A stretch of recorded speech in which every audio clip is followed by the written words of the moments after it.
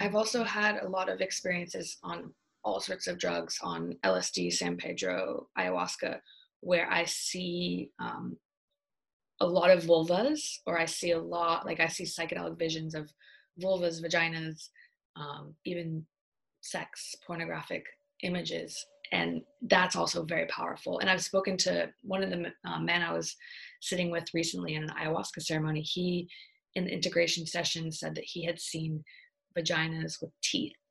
And Mm. and it was really fascinating. But I think that the vulva is an image that comes up for across culture, across gender, across sex for a lot of people. So I do think that there's it's a symbol that's very important to the psychedelic experience, and that's also something.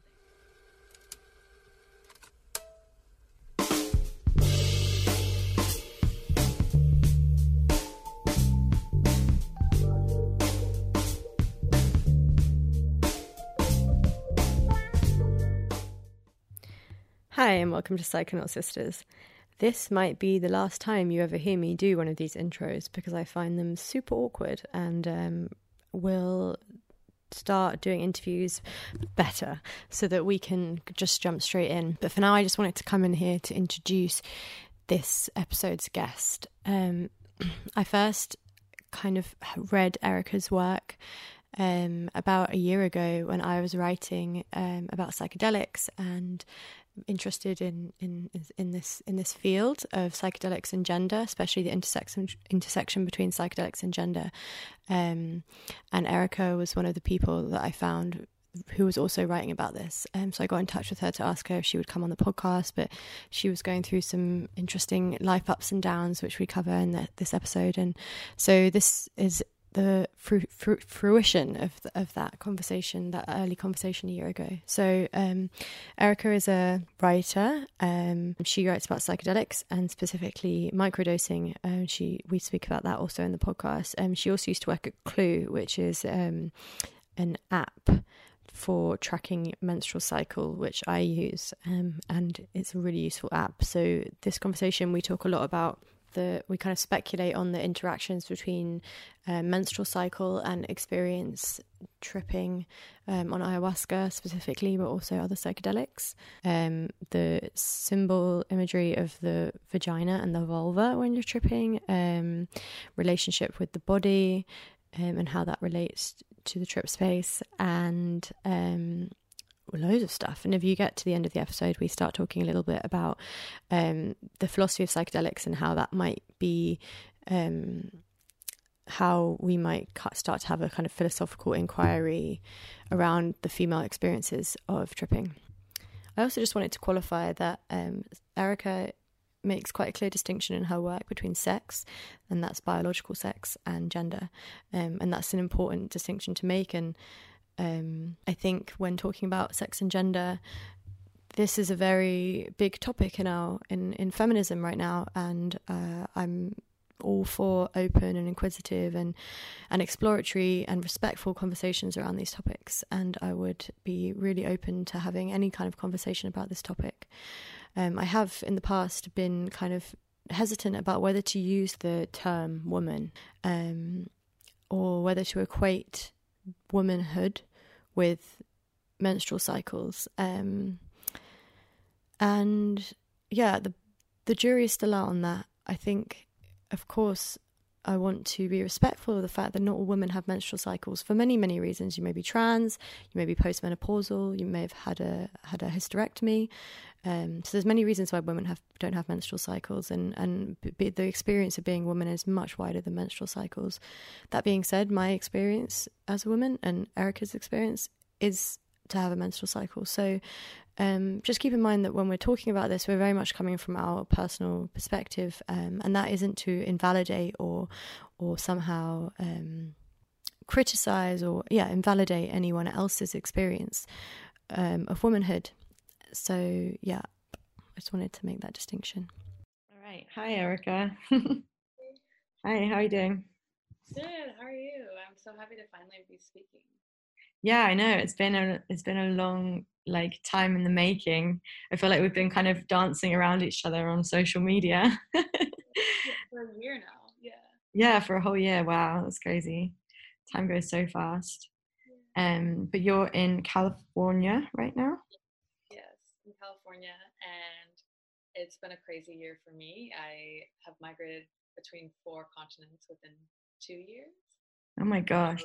from Europe to South America to North America to Australia, now moving back to North America, but I'll be in Europe next year. So I'm I I'm a bit of a nomad right now, which I'm resisting. I don't want this life. I want to root down and settle.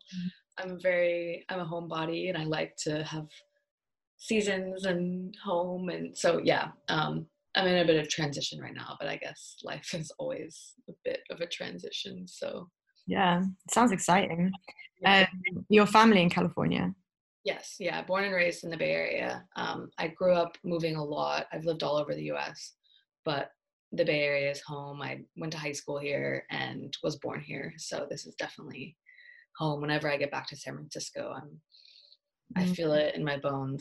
It's a good spot. It's changed a lot. I've seen it change a lot, but it still has magic. It's still a good spot. A lot of people complain right now about how hectic it is, but it still has good. There's when you walk on the streets, people interact with you so much, and you meet incredible people, and there's just music everywhere, and it's a really special place. Have you been to? No, I haven't actually. I've been to California, but not Northern California. I Okay, really love to at some yeah, point. come visit. Yeah. Yeah. Then you're going to be in Europe soon as well. Yes. For Yes. a visit or to live? To visit. I'm gonna visit for a few months, and then I might be looking at some programs um, in Switzerland and Scandinavia, some anthropology programs. Very So cool. we'll see. Yeah. Yeah. So I'd like to ask you, um, what is spirituality to you, and how does it manifest in your life, or how does it, yeah, affect your life Hmm. at all? Yeah. So I think spirituality to me is very cosmic, and it's relating and remembering the fact that we are on this rock in space, and that there's so much we don't know. And I think what's most spiritual to me is the unknown, and the humility that comes with facing the unknown and embracing the unknown and being in this cosmic whatever. I think that's very magical, and reminding myself of that regularly is a part of my spiritual practice, and also noticing the beauty in life, just walking down the street and trying to pause, and not even pause, but just noticing nature and people and beauty. That's also a huge part of spirituality to me, and just the fact we're here is so mind-blowing. I mean, every few weeks I think I have a moment where I'm like, whoa, what the fuck is happening? Where are we? Why are we here? Mm. What is going on? um, why us? So yeah, spirituality to me is connecting with I guess the fact that there's a lot of unknown that's bigger than us, and feeling connected to that in some way. Mhm. Remembering that is, yeah, that to me is spirituality. It's a very psychedelic answer. I like it. Um, Sometimes I can't help myself. It's just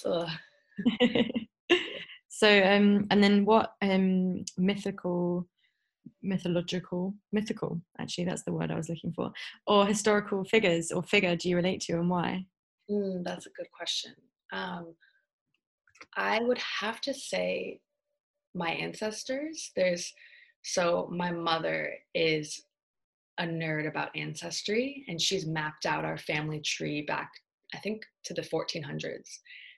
So I have this family tree that I look at every now and then, and I love collecting stories of my ancestors, especially the women who I was never able to meet. So I think about them a lot and their experiences a lot.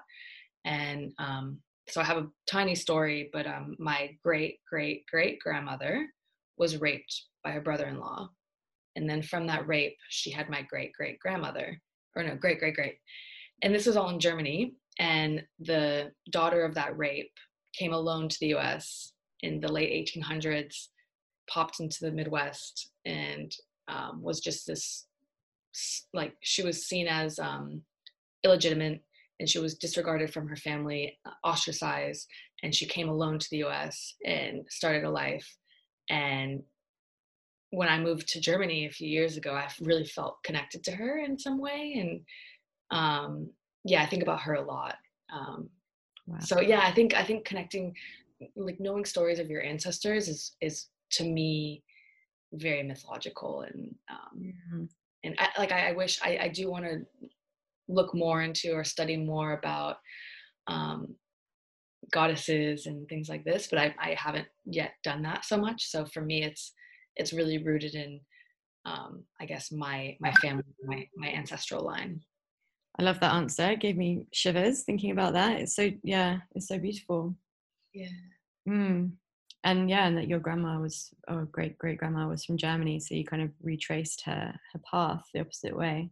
Yeah. And then my dad's mother died when he was 15 of ovarian cancer, and she was apparently this just super cool woman. And I feel like I think about her a lot and connect with her a lot. And it probably comes from the fact that I'm not very close to many of the living women in my life, in my family. Sorry, not in my life, in my family. My female family members and I, there's kind of this disconnect, and I don't know why. I think it's part of just our family dynamic. But because of that, it's made me connect even stronger to the loved ones who are passed, who I haven't met.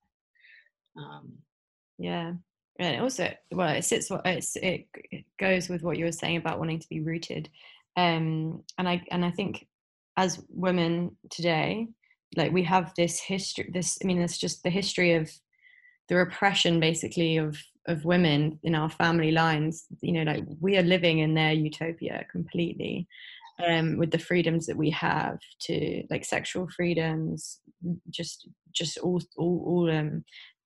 things on the spectrum of freedom. So yeah, it's quite a big thing to kind of take on board or think about. Yeah. I've thought about that recently. I'm like, okay, I can navigate around the world. I can study what I want. I can think what I want. I can read what I want. I can say what I want.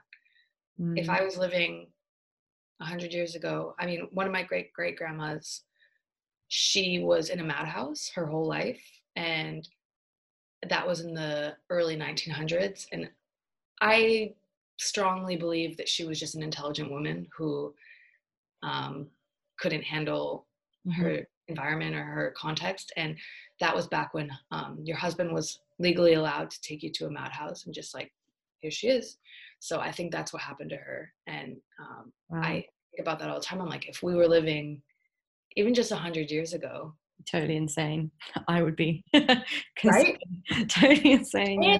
And this makes me think about, like, the witch trials throughout Europe and in North America, like how much knowledge was lost from women, especially how many intelligent women were just murdered. I was thinking about this on an ayahuasca experience recently, and just feeling like deep pain and sadness. And the other women sitting next to me were also, in an integration session, they were saying how they also had felt like this deep, it was like we were holding sadness of, like, collective sadness. Yeah. And that was a women only ayahuasca retreat. That was in the one that was mixed, but they had us sitting on female on one side, male on the other side. Okay. But yeah, we can get into that. I've noticed some differences, I think, in the way women interact with deep psychedelic experiences like ayahuasca versus men. And I know that that's very controversial, because I know that there's some people, obviously, who won't fit into those stereotypes or that pattern, but I have noticed a pattern. And I think that, yeah. So I think that men, and I don't know if this is, whether it's from cultural conditioning or based on our biology or a mix of everything, but I think that when men do psychedelics, they're really striving for the ego loss as, like, the pinnacle experience. Like, that is the goal, and that's, like, the most profound part of the trip, is losing your ego and melting into the other, and just being a stream of consciousness, and losing yourself wholly and realizing we're all connected. And that, I think, that is also very important to me and very central to my experience as well. And I've had a few ego deaths and they've been profound. But I think with women, when I talk to them about their experiences on psychedelics, that is something that happens to them, but it's not the pinnacle. It's not the most profound part of their experience. What seems to be more profound is like a homecoming. So rather than like a going out or noticing the other, or wow, we're connected, it's more like coming in and like coming back into the self and taking care. Or yeah, I think that there's something, I think that women, we naturally, and I don't like that word because it's, yeah, I think anyway, based on our conditioning or tradition, just, I think that we think about others a lot. And I think like me in my day-to-day, I'm thinking about others all the time, and I'm probably overthinking about other people and how they might be feeling, or if I'm going to affect them in some way. And so then the experience on psychedelic to come in and is very profound for me. When you say coming in, it's a sort of rediscovering of self, or like of like a core essence. It's like, I guess, a core essence. It is childlike, and it is I think it is coming back into self, but I don't know exactly how to put it. I'm still researching this, but it seems to, I'm kind of connecting it to sex in some ways, because I've noted, well, in sex, if you even just physically, a man comes outside of himself, he comes, he leaves himself in some way, or he's outside of himself. And then with female experience, it's internal, and it's coming in. And so I think that there's something there. I'm still exploring this, and that's what I hope to do with my research, to bring in psychedelic research with sex research. So maybe you could explain a little bit about your background and your research, and like, introduce yourself a little bit. So where do I start? So I have an undergraduate degree in communications, and right out of university I was working in the music industry in San Francisco for a few years and selling tickets to Burning Man, and that was great. It was really fun. I got into all these festivals and shows, but the music industry was quite sexist, and my office culture was just quite sexist. So I quit and rethought about what I wanted to do. I was in marketing and content and communications, and then I got this job in Berlin at Clue, which is a female health startup. It's a period tracking app, and I worked there what? I use it. It's great. It's a great app and a great company. So there I was managing their content, and we did a lot of surveys with Kinsey Institute. So we had millions of users across the world and tracking their cycles, and we were able to do a lot of really important research, asking them about period taboos, or about sexual identity, or birth control. So I was foreseeing all of that, and then I started taking psychedelics regularly, and that happened in Berlin. I started taking them when I was younger. I first tripped on mushrooms when I was 16, but I started microdosing in Berlin. Okay. And microdosing at work in Berlin. And that's when I started feeling more in touch with my body and more uncomfortable in the 9-to-5 office space. Maybe explain a little bit about what microdosing is. Yes, yeah. So microdosing is taking a bit of a psychedelic in a regimented way regularly, and I was doing the Fadiman regimen. James Fadiman is a psychedelic researcher who's kind of the father of microdosing in some ways, and his method is you take it one day and then you don't take anything for 3 days, take it one day, so it's 1 day on, 3 days off. And I did that for a few months back in, what year was that now? Was that 2016 or 2017, I think. Time. But So it's taking a psychedelic regularly, and it's a very small dose, so you don't really feel much. You're not going to trip. You're not going to hallucinate. However, it really depends on the dose. Everyone's quite different. So some people take 3 micrograms, which is just a tiny bit of. I was using acid. Some people use psilocybin mushrooms. I was usually taking around 10 to 15 micrograms, and I have to say I was definitely feeling it in some way. Definitely elevated mood. It was easier for me to get into a flow state, feeling very connected with my body, much happier. And I was using this for mood stability, and I have to say it definitely lifted me out of depression. And yeah, it was very useful for a set amount of time. But now when I microdose, it can give me anxiety and mania. So I don't do it anymore. But I think that time and doing that in a set time frame can be a catalyst towards change. And but it's not it's not an alternative to, like, it's not like a lifelong medication in your experience. No, I don't think it's a good long-term solution for depression or mood or mental illness. I think some people take microdoses for years and years and years, and they use it in a healthy way, and they maybe aren't using it for health issues, and they're able to use it for creativity or productivity. But I've noticed for me in particular, and I have recently been diagnosed with bipolar, and for the ups and downs, it's too hard to navigate that. And if I take a microdose and I'm kind of down or feeling a bit, I don't know, it can easily shoot me into mania. And that's,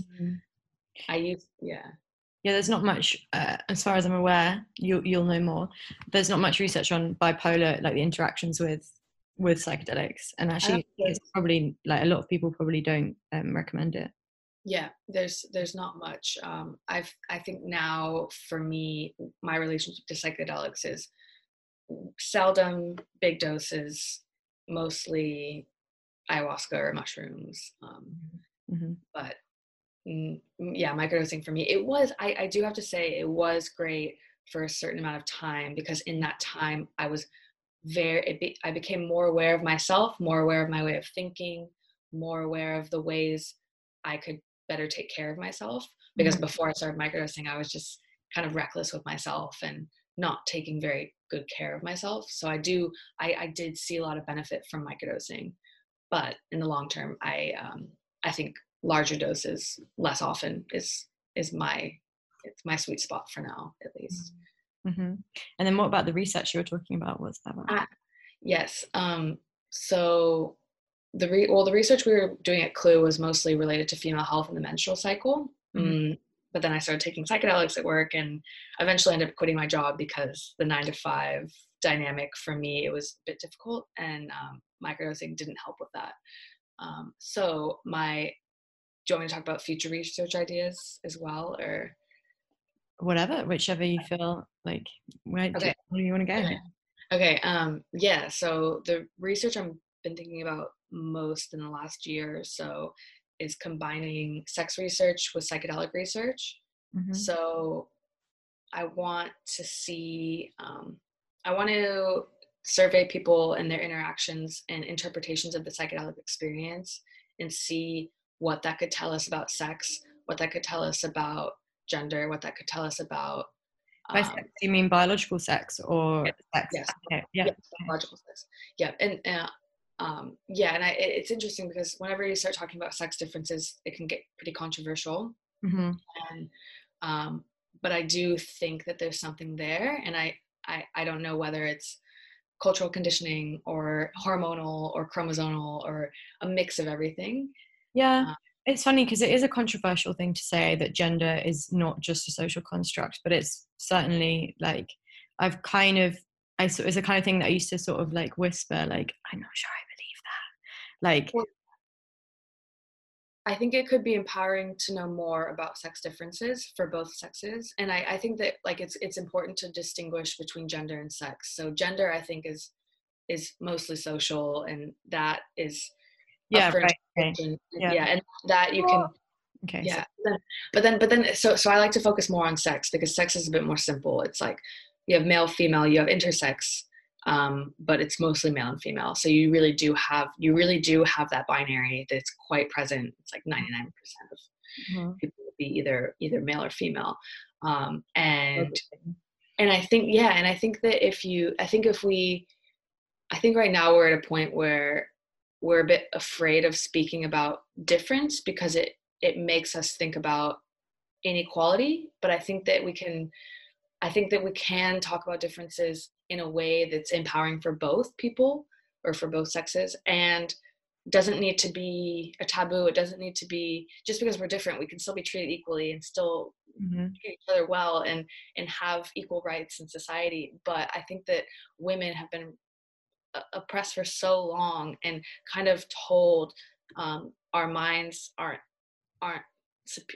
equivalent to men's, or we're not capable of certain things, or we should be doing these roles, or we should do this. I think that we've been told that for so long, in such a large chunk of history, that now I think it would be really powerful, especially for women, to look back at, maybe whether it's cultural conditioning or biology, look back and see, okay, this is how women are really special.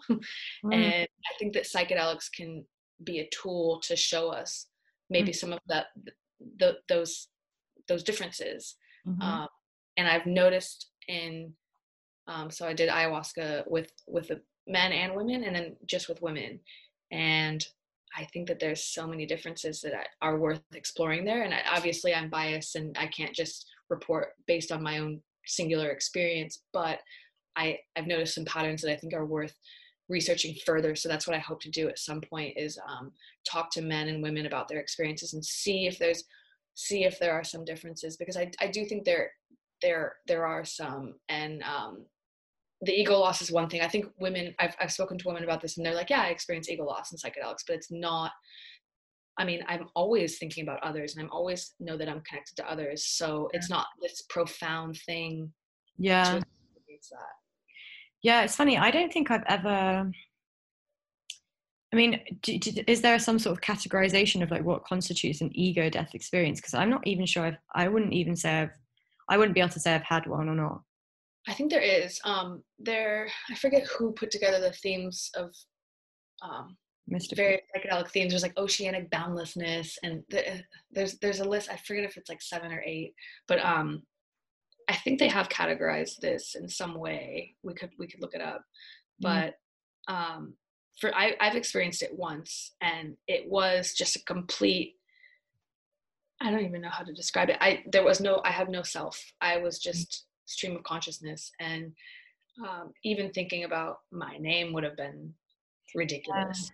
And then when I came back from that and started kind of coming down and coming out of that, I was relearning myself, relearning the world, relearning what it meant to be a self and to exist. And that was very profound. And I was able to kind of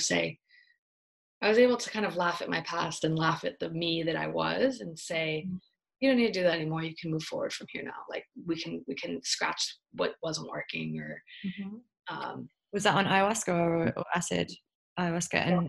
And was it like a high dose or a low dose, or what kind of dose? Quite a high dose. So I don't know the exact dose, because a shaman had given us the medicine, but it was 2 cups. So they always do the 1 cup, and then go for the second. So it's after the second, I'm usually able to like go deep.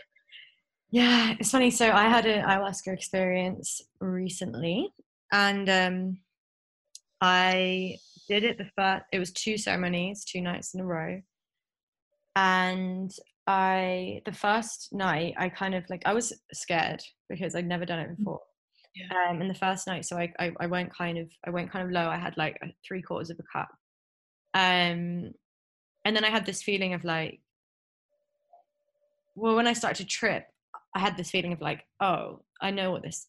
It was a kind of not in an egotistical way, but I was like, oh, I know what's happening here. I'm like, I've tripped. I'm quite familiar and comfortable with drugs, and I had this kind of feeling of like, oh, I felt really good. Actually, it made me feel really powerful.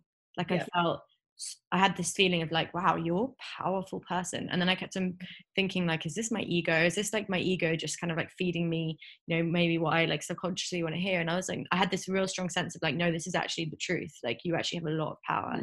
And it was almost like, I was like, oh gosh, how is my non psychedelic self going to like cope with the power that I've just realized I have? It was very funny. I mean, like now it seems quite funny. And then the second night I thought, okay, well maybe I should do a bigger dose, because like, everyone has different experiences, and I kind of felt like I want to have this like ego death experience. So I did, I actually ended up doing the same again, because I was going to go back for a second one, and then I started coming up again, and I had this feeling of like, I just don't want to do this. Is coming back to what we were talking about in the pre-call, this pushing. Like I had this really strong sense of like, actually I don't want to do this.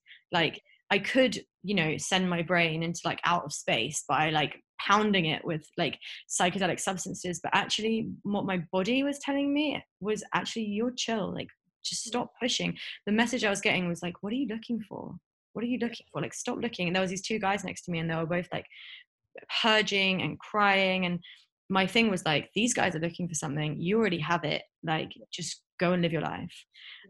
Which was a kind of interesting like thing. Yeah, I've had similar experiences before where after one cup you're just like, this is what you're doing tonight, and you don't need to go more, and just you're okay as you are. And it does sound like when you reconnected with your power, that's what I'm kind of thinking of, is like a coming back into your, or like meeting yourself again, or knowing, like finding your essence, finding your energy, your strength, your power. Because I think for so long we've been told we don't have any as little girls, and that, so that's what I'm thinking of, is like, that's the reconnect back.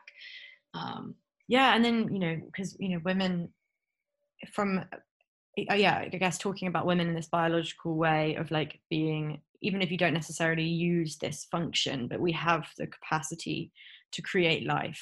And this we have, it's almost kind of, it's no wonder that kind of pre-Christian religions saw God as being a woman, so this power, it felt like a very feminine power. Like it was like, this is something. I understand more what you mean by homecoming now.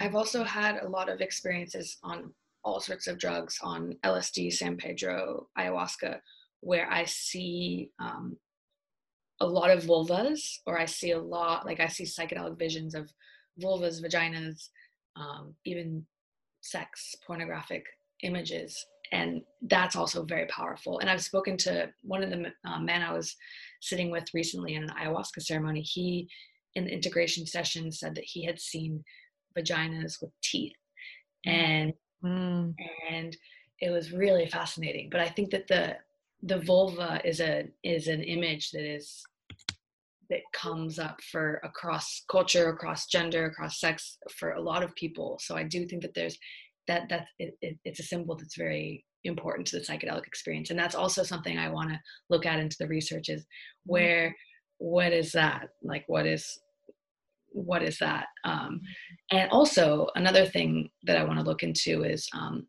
so I've in college I was drugged and raped, and it was terrible. And but I didn't process it for years. I just kind of, as soon as the next day, I just didn't think about it. Nothing, like this is what happens when trauma, though. Your brain has a very good way of just shutting it out. That's not useful for you right now. Even after you give birth, like your body has a way of saying like, get it. So with psychedelics, I've been kind of reconnecting to my root, my vagina, my vulva in some way, in my sexuality. And that's been a way of like reclaiming that.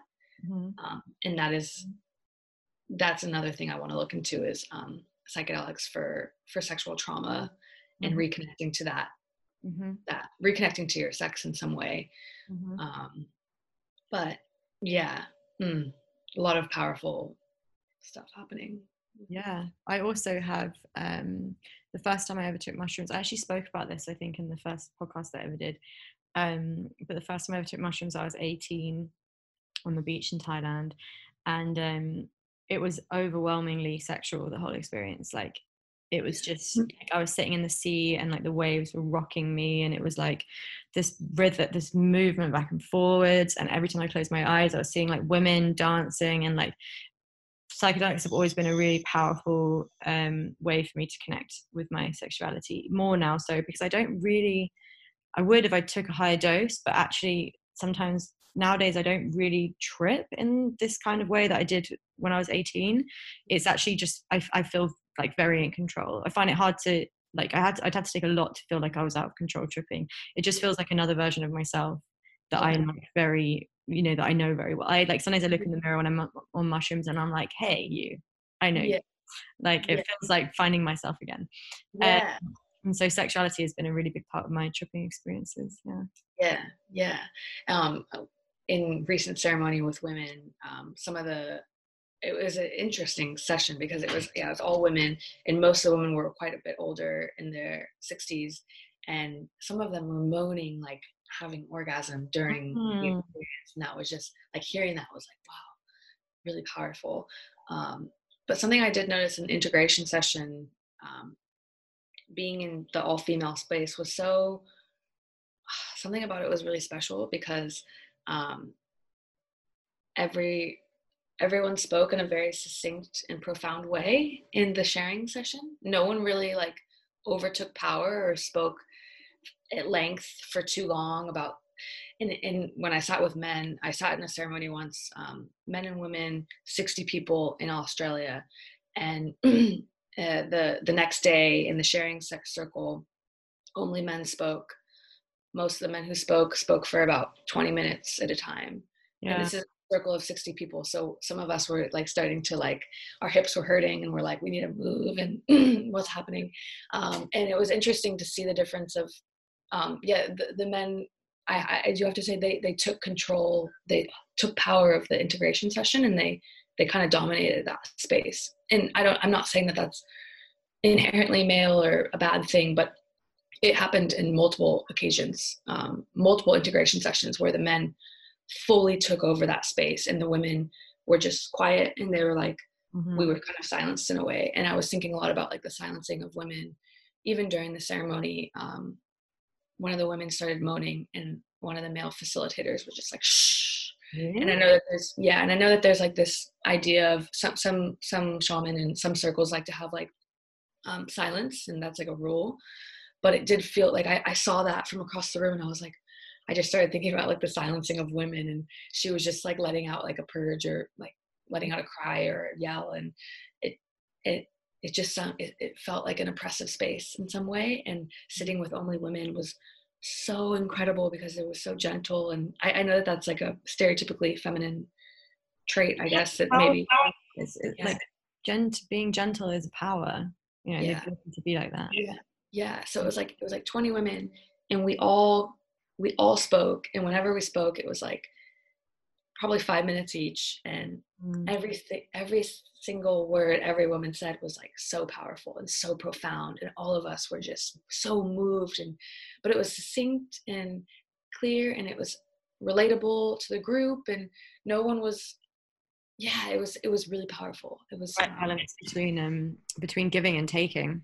Yes. And I've also, and the female circle was also with a female shaman, and I mean the word shaman, some people don't, it's problematic for some people, but the male shaman I sat with in Australia, in the integration sessions, he a lot of the women had spoken out, saying, one of the women sitting next to me, she was in her 50s, and she had an experience where she saw all these cows' faces, and it was like all the cows on their way to being butchered or whatever, and she just saw all of them, and she was like crying for cows.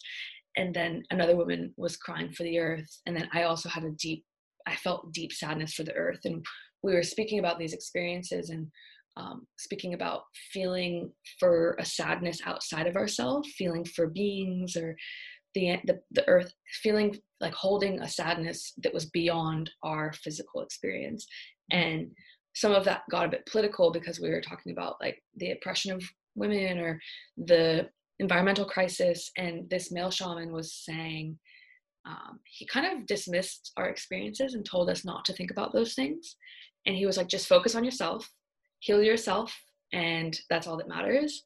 And it was interesting because it's like, I understand that I understand that you can do good by taking care of yourself, but it felt a bit like he was putting his truth above ours and kind of directing the way that we should have tripped and the way that we should have interpreted things. And it seemed like with the other facilitator, and this is just my experience, so I'd need to like get more data and research on this to just know about the interpretations and the experiences of men and women.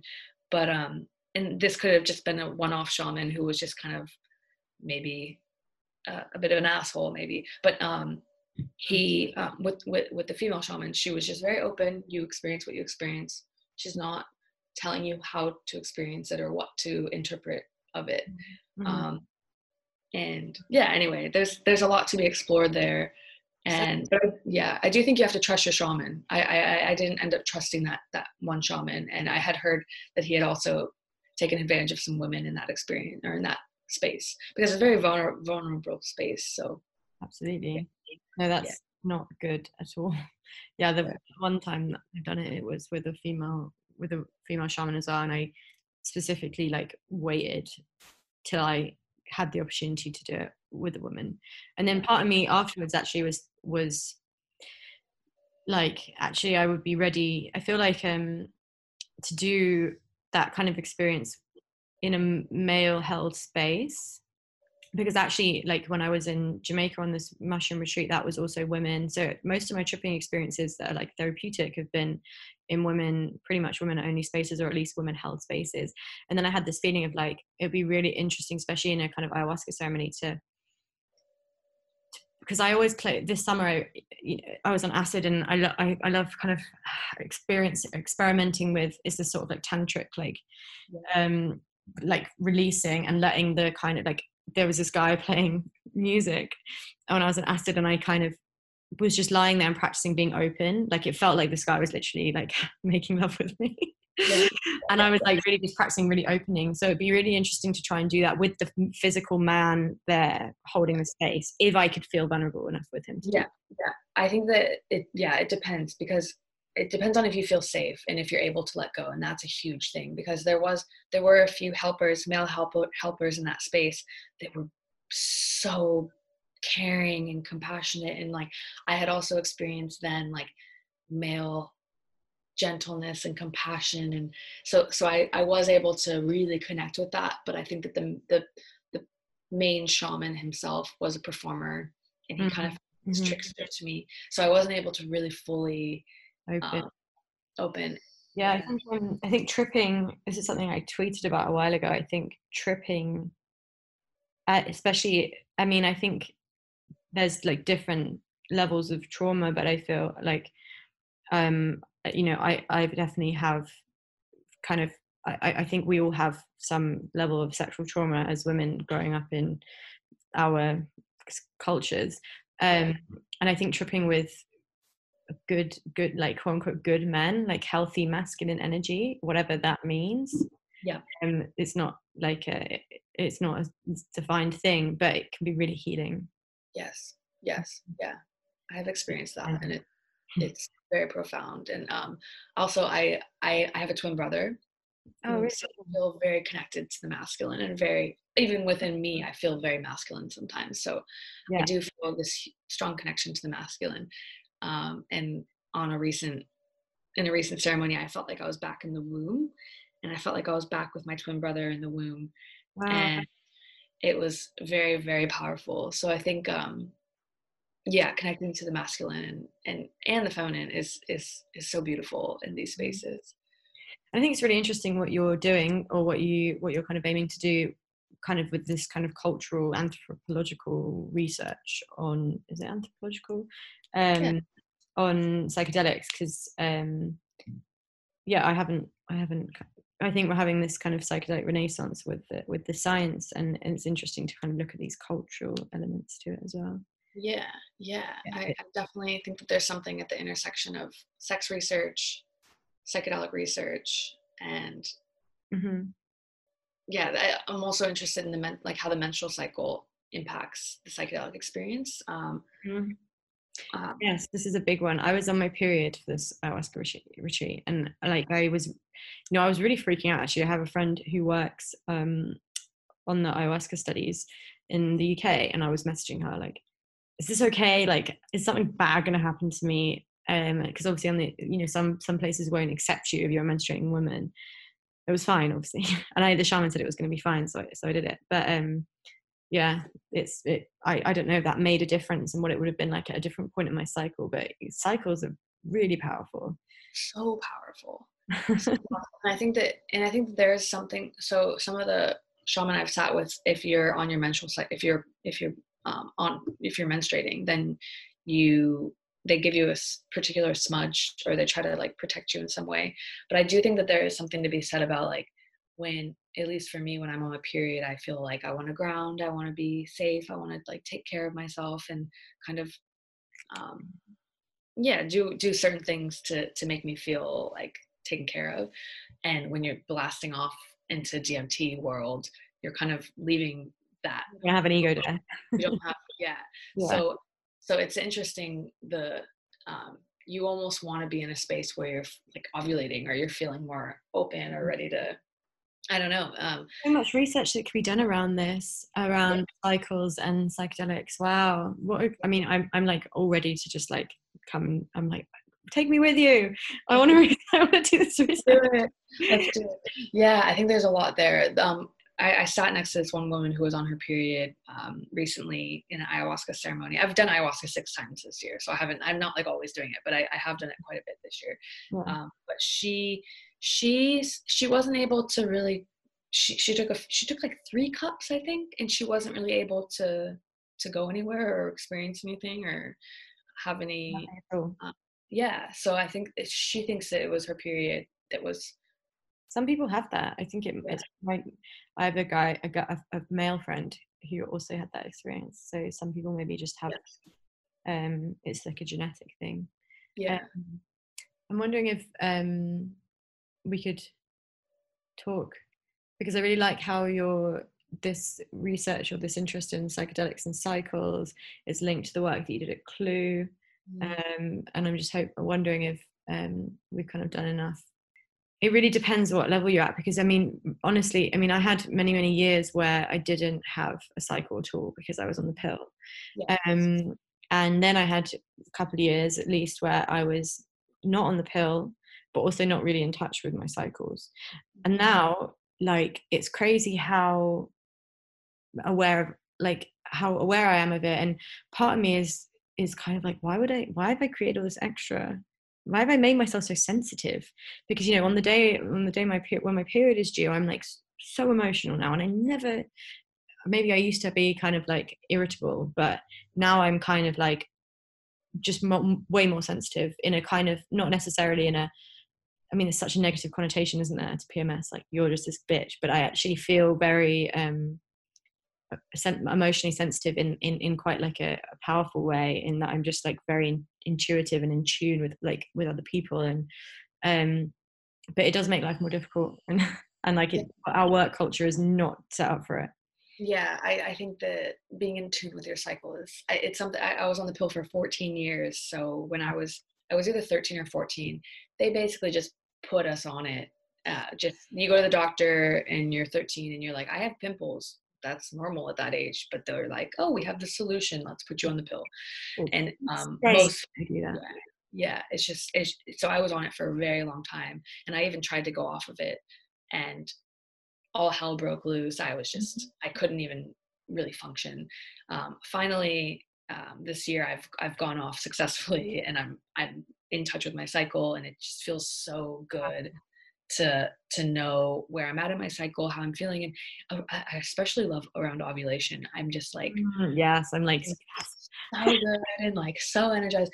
And then even around my period, I feel like pretty good, but I also feel I know that I need to like take care of my energy, and it's almost like an energy level thing. Like, you just have it's not consistent, and work culture doesn't accommodate for this at all. In work culture, they think that, or companies I've worked for, it's like every single day you're the same. You got to be the same all the time, always productive, always like a machine. Yeah, you're like a machine. You show up every day. And Clue was the first workplace where Well, you could hopefully they would be on it. Yeah. so like there were days where like it would be like, I'm day 2 bleeding, very heavy flow, I feel like crap, and I don't want to come into the office, and that was like totally acceptable. That's cool. Yeah. Yeah. I mean, you would hope so. But I mean, yeah, this kind of being put on the pill thing when you're so young, I say put on the pill. I think I also wanted to go on in that it felt like a rite of passage. It was like, I'm growing up, becoming a woman. So I went on the pill when I was like 16. Can't even remember, like, honestly, I wasn't even having sex. It was like, and I didn't even have bad skin. It was literally like to regulate my period. There was some sort of like vague reason why I decided it was a good idea, and the doctor was like, yep, here you go, like, here's your prescription. And it's like, it's such a violence, because I remember coming off it. I mean, I kind of went off. And I remember trying to come off it again when I was like 17, 16, and it was just, it was just so hard. And I can't believe they put teenage girls and the amount of emotional kind of turmoil we're going through, and you're not fully grown yet. No. And it's just such violence inflicted on. That's what it feels like, a violence. Taking hormones every single day, it's just, and it is pretty new technology. It's probably like 50, 70 years old. So I mean, we know it's safe, but we don't really know what it does quite yet. And and also, define safe. Does it does it give you a fulfilling life, or does it just stop you from getting pregnant and doesn't give you cancer? Well, actually, and that's not even necessary. It gives you blood clots. It gives you all sorts of other things. Yeah, and we have no idea what it is. There's just so much we don't know, and it is. Yeah, I wish I didn't. I wish I was never on that for so long. I mean, I did start having sex quite young. So I am glad that I didn't get pregnant at the age of 14. But yeah. Yeah, and then coming back to psychedelics, I feel like it feels like very empowering. Having just said, I'm kind of like, why am I doing this cycle thing? Like, I wish that I could just kind of carry on like I was before and just be unaware.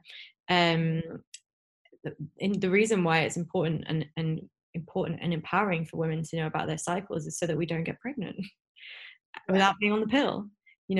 You're so much more in control of your fertility if you know when you're ovulating and when you're not ovulating, and when you're fertile, when you're not fertile. I didn't even know until actually I got pregnant, and I actually didn't even know until that when I was ovulating, that the middle of the month was like the time when you're ovulating. Like, how did I live for like 25 years and not know that? So that is a good argument for knowing about your cycles. Yeah. I mean, we're, as a culture and a society, we're kind of in the dark when it comes to the female cycle. And while we were working at Clue, we did a lot of videos where we would go out into the street and do interviews with people and just ask them questions about the cycle. And the amount of people who didn't know what ovulation or menstruate, like, it was mind-blowing how many people were just like, I don't know.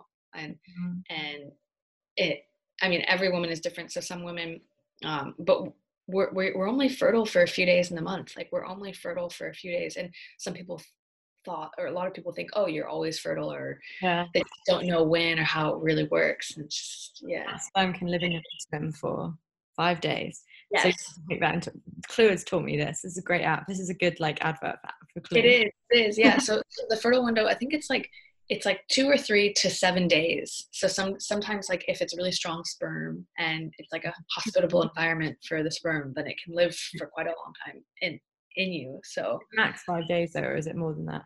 I think I thought it was like 3 to 7 or something. We'll have to ask Anna. There's this woman named Anna, and she's the researcher at Clue.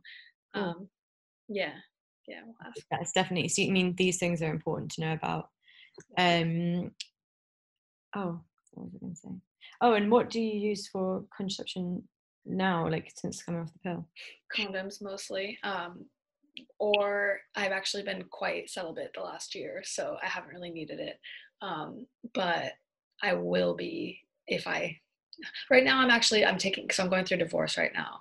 And we talked about this a bit earlier, but right now in my life, I'm trying to, I mean, you can't really plan what's going to happen. I mean, I could meet someone next week and fall madly in love and like do the whole thing all over again.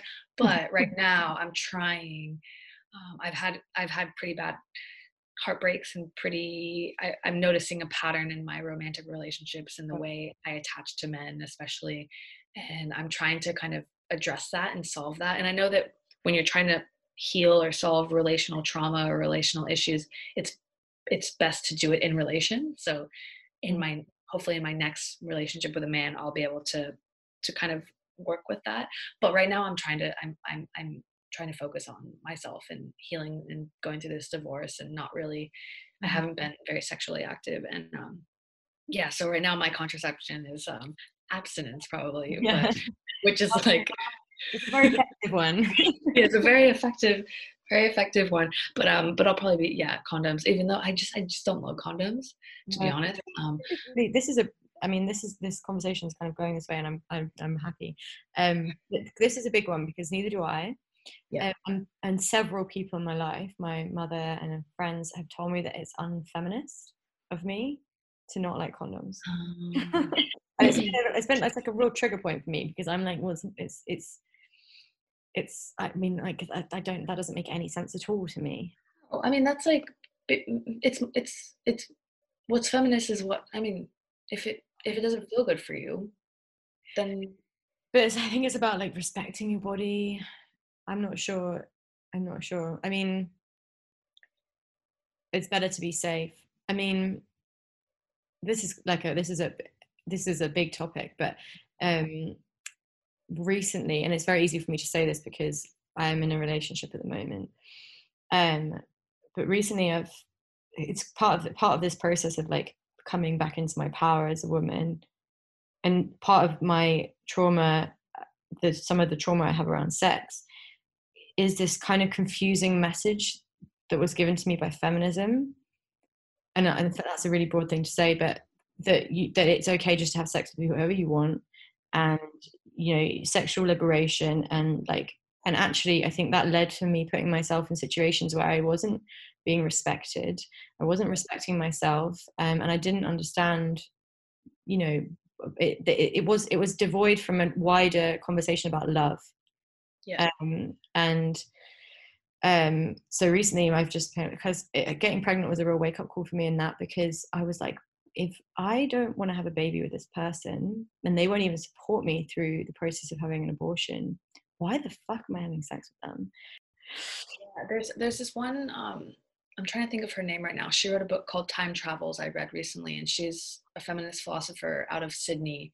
Maybe I'll look up her name. But anyway, she thinks that feminism needs to look back towards biology and evolution in a way that it hasn't, in order to move past being strictly in the cultural realm. And I think that that's really interesting, because I think a lot of feminism lately has been kind of ignoring biology and kind of saying, we're not biologically determined, like, let's not, like, you're not your cycle, you're not this, you can use birth control, like, you can be a free will, but it's so interesting because it's like coming away from that and actually returning to the physical and returning to looking into biology and looking into our evolution, and like kind of being humble in the fact that we are animals and we're not just these cultural, intellectual, rational thinking beings. We do have systems that are controlling, or that we are embedded within. So I think that returning back to that knowledge in that space is really, really empowering. And I think it's something that feminism hasn't been doing. And I think that what's her name? I'll look her up, because I think it made a lot of sense to me, the fact that feminism at some point should look back into biology and evolution in ways that it hasn't. I read it like a year ago. Elizabeth Gross. I've heard of her. Elizabeth Gross. Yeah. And I think it's all about self-awareness, because you can be aware of this without being defined by it. Like, if I'm aware, and this is an awareness that I actually have like been thinking about a lot, if I'm aware that my body, like, if you think about mind-body connection, my body wants to have a baby. Like, I have this like every month when I'm ovulating, my body is like, come at me, I'm ready for it. And my mind is like, no. And I think like being aware of like, that is something that my body wants. And it's about my relationship with my body. And it doesn't mean that I have to then go and do it. But being aware of it is just, you know, it's empowering. Yeah. It's empowering. Yeah. I think awareness, yeah, you're right. Awareness is key, because I mean, we can't, yeah. And I think a lot of modern feminism, and I do consider myself a feminist, but a lot of modern feminism detaches from that bodily connection in some way. It's like, no, you can just be in this rational state of a disconnection. Or you can shape your environment by force of will. Like there's this thing of, you know, so I went to a gynecologist in Germany, and I was talking to them about birth control. And I said, like, you know, I had the coil and it was really uncomfortable, and I'm using that, like, blah, blah, blah. And she was like, she had this kind of German way. She was like, well, what do you want? You're denying nature. It's like, it's just not going to be comfortable. Whatever you choose is just not going to be comfortable. And I was like, I literally was going to be like, what, are you Catholic? Like, what is this? And then I left and I was like, do you know what? Like, it's true. You know, you're obstructing your body's natural function.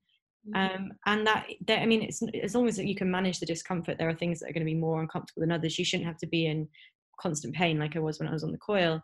But actually, I use the diaphragm now, and it's mildly uncomfortable sometimes, but it's manageable. So I mean, of course, but to think that I could just have this, it's a very consumerist idea, right? Like, I just want it to be perfect, and I don't want it to feel anything, because but that's just not going to happen. Yeah, it also feels very masculine in some ways to be very to kind of control your environment and control your space, and to just find a way to level everything out and just to be the same all the time in some way. It's interesting. I've noticed this as well in the workplace. I've had some female bosses who are great women, but they were kind of mimicking the masculine style of authority in some way, rather than I don't know. I don't want to say this in a problematic way, but I've seen, so Ida, who's the CEO of Clue, she's an incredible woman, and she was the first example of a female leader who I've seen be open, be vulnerable, be emotional, share power, spread power, or not power, but responsibility throughout the company in a really, apparently, and she's Danish, and apparently this is like common in Scandinavia, but as like me from the American work culture, I'm like, what is this? This is incredible. But seeing that was really incredible, because I've often seen women just kind of replicating the male style of things, and I think that, like, with managing your fertility, that's I think that there's got to be some middle ground of being aware and being able to feel empowered without necessarily losing that connection in some way, or losing respect, you know.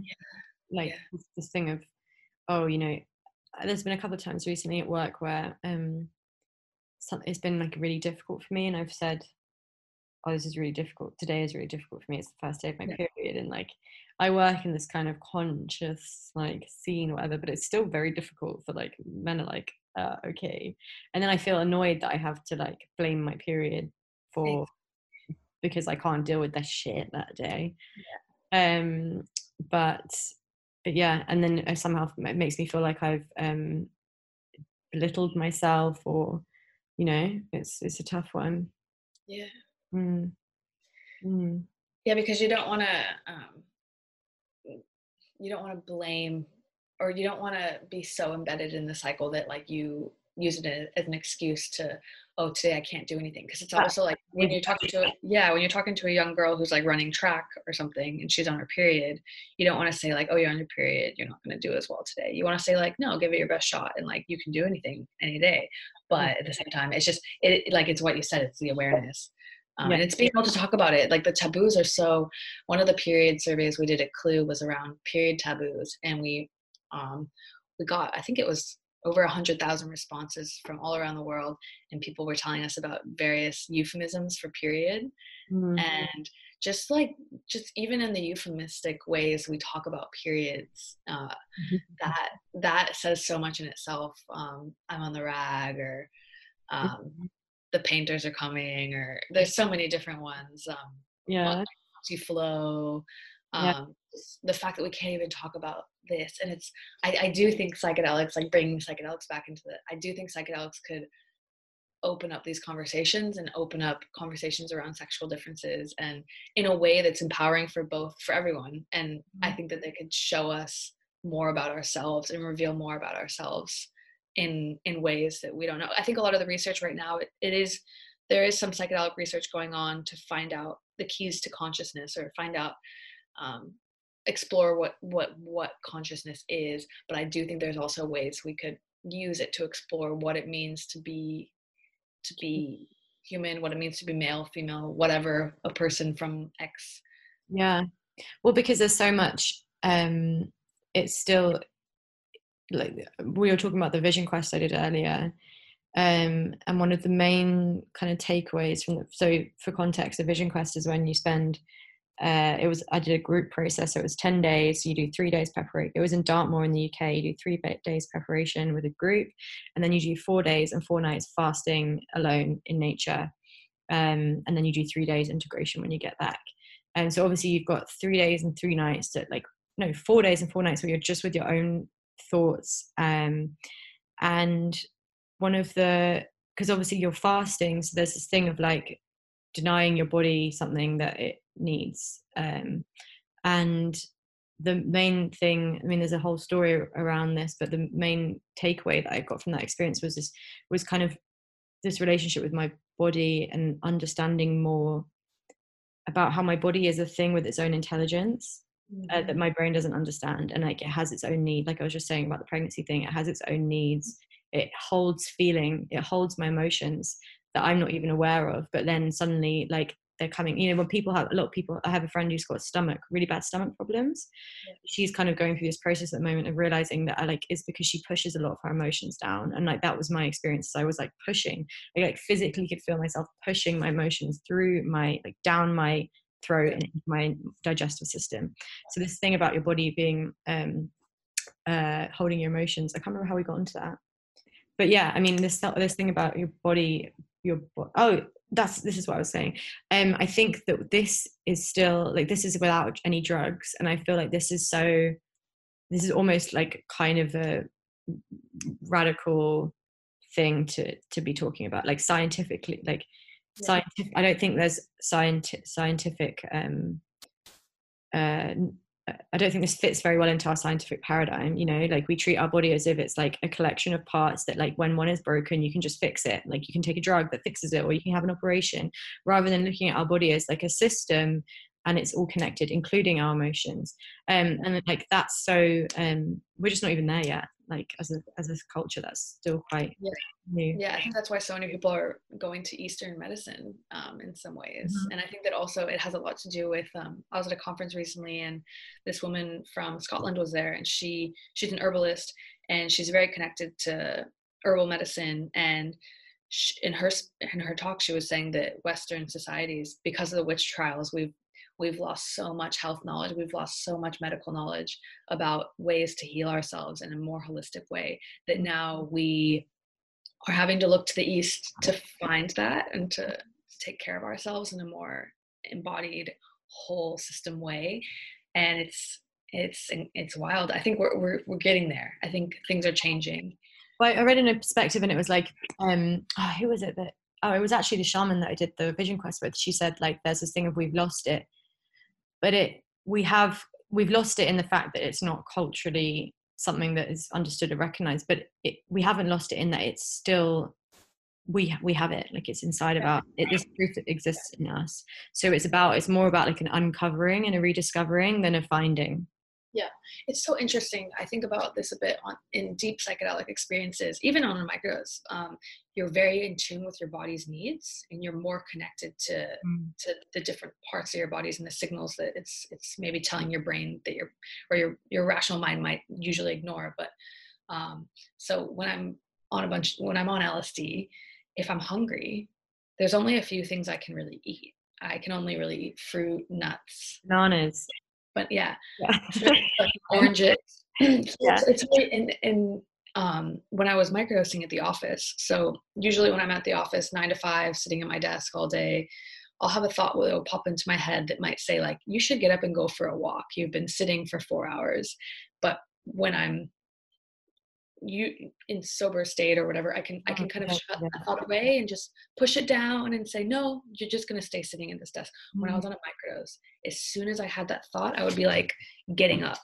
I was so directly connected with my needs of my body. As soon as I had the thought of go for a walk, I would be out the door. When I had a coil, like a is that what you call it in the US as well? The copper coil. Yeah. I had that for about 6 months, and like when I got it inserted, I mean, I had a friend who got it recently and she was absolutely fine. Everyone's different, but it was the most pain, like this, and I'm quite good with pain, but it was the most painful thing that I've ever experienced. And I was literally limping. Like my dad saw me 3 days later and he was like, are you limping? Like your face is all white.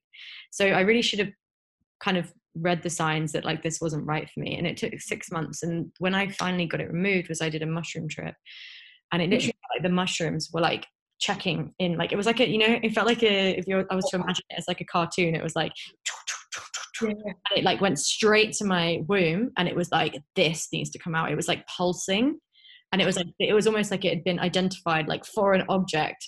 And I was like, okay, fine, I'll finally listen to what my body has been telling me all this time, but I couldn't get the message. Like the mushrooms really like made me aware of it. Yeah. I've had that experience with ayahuasca too. One time it felt like I had a snake going through my body and just scanning everything. And I even in my thigh, I like felt it inside of me, just doing a full body scan of, okay, what's happening here? And I've been having some thyroid issues. And so there was a lot of movement and shaking in my neck. And that was, ayahuasca and psychedelics are just really powerful medicine. It physically as well, like the next day after ayahuasca, I usually physically feel very different, not just mentally. Like my skin looks different, my body feels different, my joints, my fascial system. It's just, wow. Yeah. Make me do it again now. I met someone in the ceremony who had definitely been doing it too much. So I think I have to be careful about how much I do it and how much time I take between, because but when you go to Peru and do it in the Amazon, you'll do it many, many times within. I think that's where I want to go and do it next. I'm like kind of flirting with that idea. Like I made a resolution not to fly this year, but I said that if I was going to fly, it would be like one return flight, and like to do something like that would be like a good use of it, I think. And then we've been talking for ages now, but I still want to come back to this thing about the philosophy of psychedelics that we were talking about. And like maybe explain a little bit about what you mean by that, and like what your inspiration is, and what your kind of hopes are in that field. Yeah. So when it comes to the philosophy of psychedelics, the history is all male pretty much, and it's really the male perspective. And so we're talking about like Huxley. I mean, Terence McKenna, who I love, but who else? Well, that's, I mean, just so people have an idea. Yeah, I think even just bringing in the female perspective and kind of addressing the fact that there might be some differences between those perspectives, and kind of opening up the array of perspectives and interpretations of the psychedelic experience, and what that tells us about what it means to be ontologically, spiritually, physically. I think that there's a lot there that is yet to be explored. And I think the dialogue and the conversation so far has been quite limited and very centered around ego loss as like that's the gold nugget that people are trying to reach. And I do think that the female experience in particular is a bit more varied. And even if you just look at physical reactions to ayahuasca, when I was in a room, half men, half women on each side, all the men were upright and all the women were like, our bodies were doing different things, our hips were moving in different ways, and we were reacting in a bit more emotionally physical way. And so even just visually there was difference. And I think that bringing in that sex conversation to the psychedelic realm, I think that philosophically is a very interesting space. So that's my kind of goal when it comes to the philosophy of psychedelics, is bringing in, and I think that there's other people working in this space as well, women, female researchers, but I don't know what's happening. Yeah, I need to know more. I need to look into this more and see. But, and philosophy generally is, I mean, like outside of psychedelics, is a very male dominated space. And it's funny because I went to like a public funded, so state school in London. And I never had the opportunity to study philosophy. It wasn't even really like, it was something that I like, the word, but it was never on my school curriculum. It was never something I accessed. And then obviously it becomes this huge thing that is, because it's very intellectual. And my housemate is actually a philosopher. He's a PhD in philosophy, and it becomes this sort of like gatekeeper thing. Yeah. Like, you have to know this, you have to like understand every single like philosophical theory, and like from Socrates, Plato to Hegel to whatever, in order to have access to this framework of thinking. So like what the question was there was like, how do you understand philosophy as a verb? Is it a verb? Oh, yeah. For me, I don't know. I think that it's hard to pinpoint it, I guess. For me, it's thinking about what it means to be alive. So I guess it's very ontological in that sense of like what it means to be, and also thinking about ways we interpret meaning and beauty and space and time. But I'm also, so I just recently dropped out of graduate school, and I'm probably going to go back in some way at some point in time.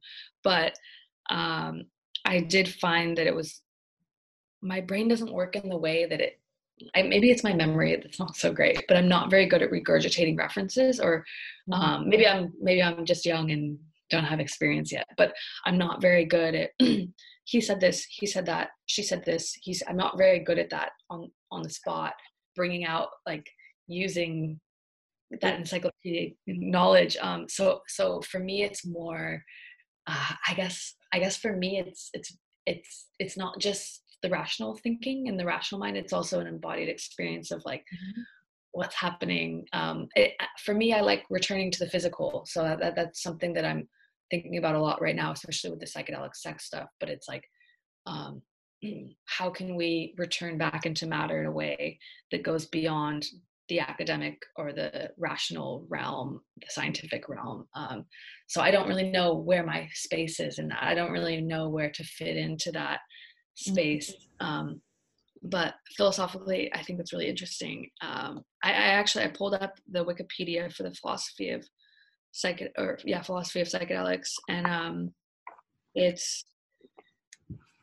I'm pretty sure it's all men. Maybe I could just, there's Thomas de Quincey, who wrote the I read that at Stephanie. Yeah. Oh, you read that, and what did you think about it? I forgotten because it was first year of university in my English degree. Yeah, I found that it was, I read it, and it was, because of the time, it's kind of hard to relate to that type of text. But there's Leary, Ram Dass, Huxley, De Quincey. There's a lot of crossovers with spiritual traditions as well. Sorry, what? And I think there's a lot of crossovers with spiritual traditions. But yeah, no, I think it's a really super interesting inquiry that you're going on. And I'd be interested to, like, not necessarily now, but at some point here, you're like show me some people that maybe interesting people that are working in the space, because like women specifically, this sort of humanities angle to psychedelics seems like a really worthwhile contribution to the psychedelic renaissance. Yeah. I think what for me is the most interesting part of the philosophy of psychedelics is like the interpretation, like how we make meaning from those spaces and how we interpret them after and integrate them after. And like, what does it mean? Like, I don't know. I had a DMT experience where I went to outer space and I came back, and that changed my life because I'm like, okay, there's a lot we don't know about. And that kind of brought spirituality into my life in some way, because before that I was like more of a materialist. If I can't see it or feel it, then what is it? But now it's completely shifted my way of thinking. Okay, I think maybe we'll draw it to a close. Okay. Is there anything that you really want to talk about that we haven't brought up yet? Not really. I think we covered quite a bit. All right, that's it. Thanks for listening. My name is Tom Rogers-Johns, and I look forward to sharing another episode with you soon. Bye.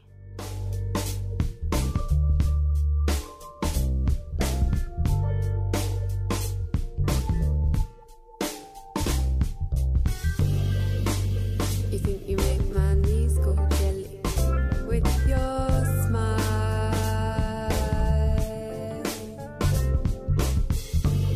You think I'm hooked on you already? That's your style.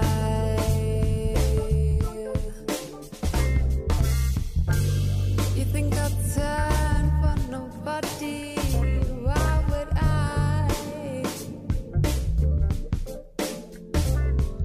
Presumptions about my pleasures mean you seem to misunderstand. Don't be afraid to ask questions. I won't hesitate to commence.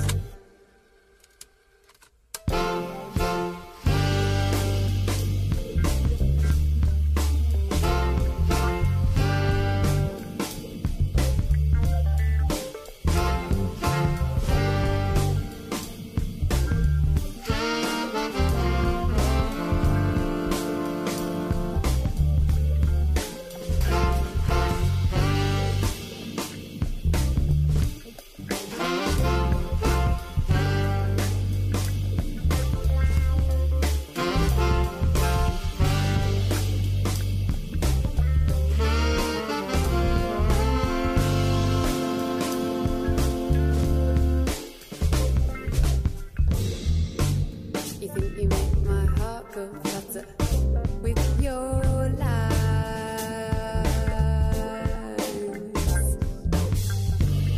You think you can read my mind like you're inside?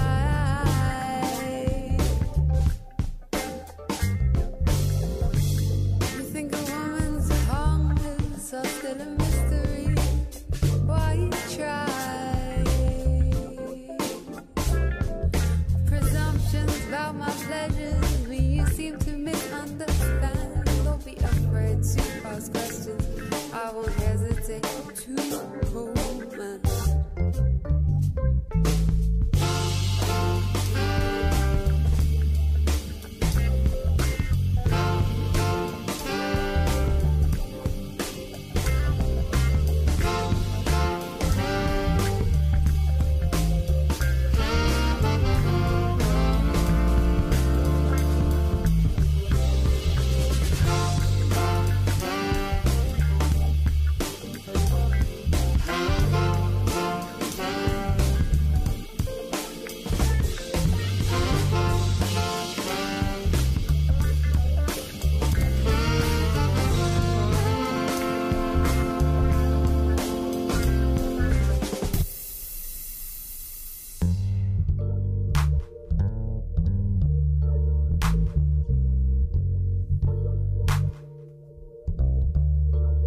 Tell me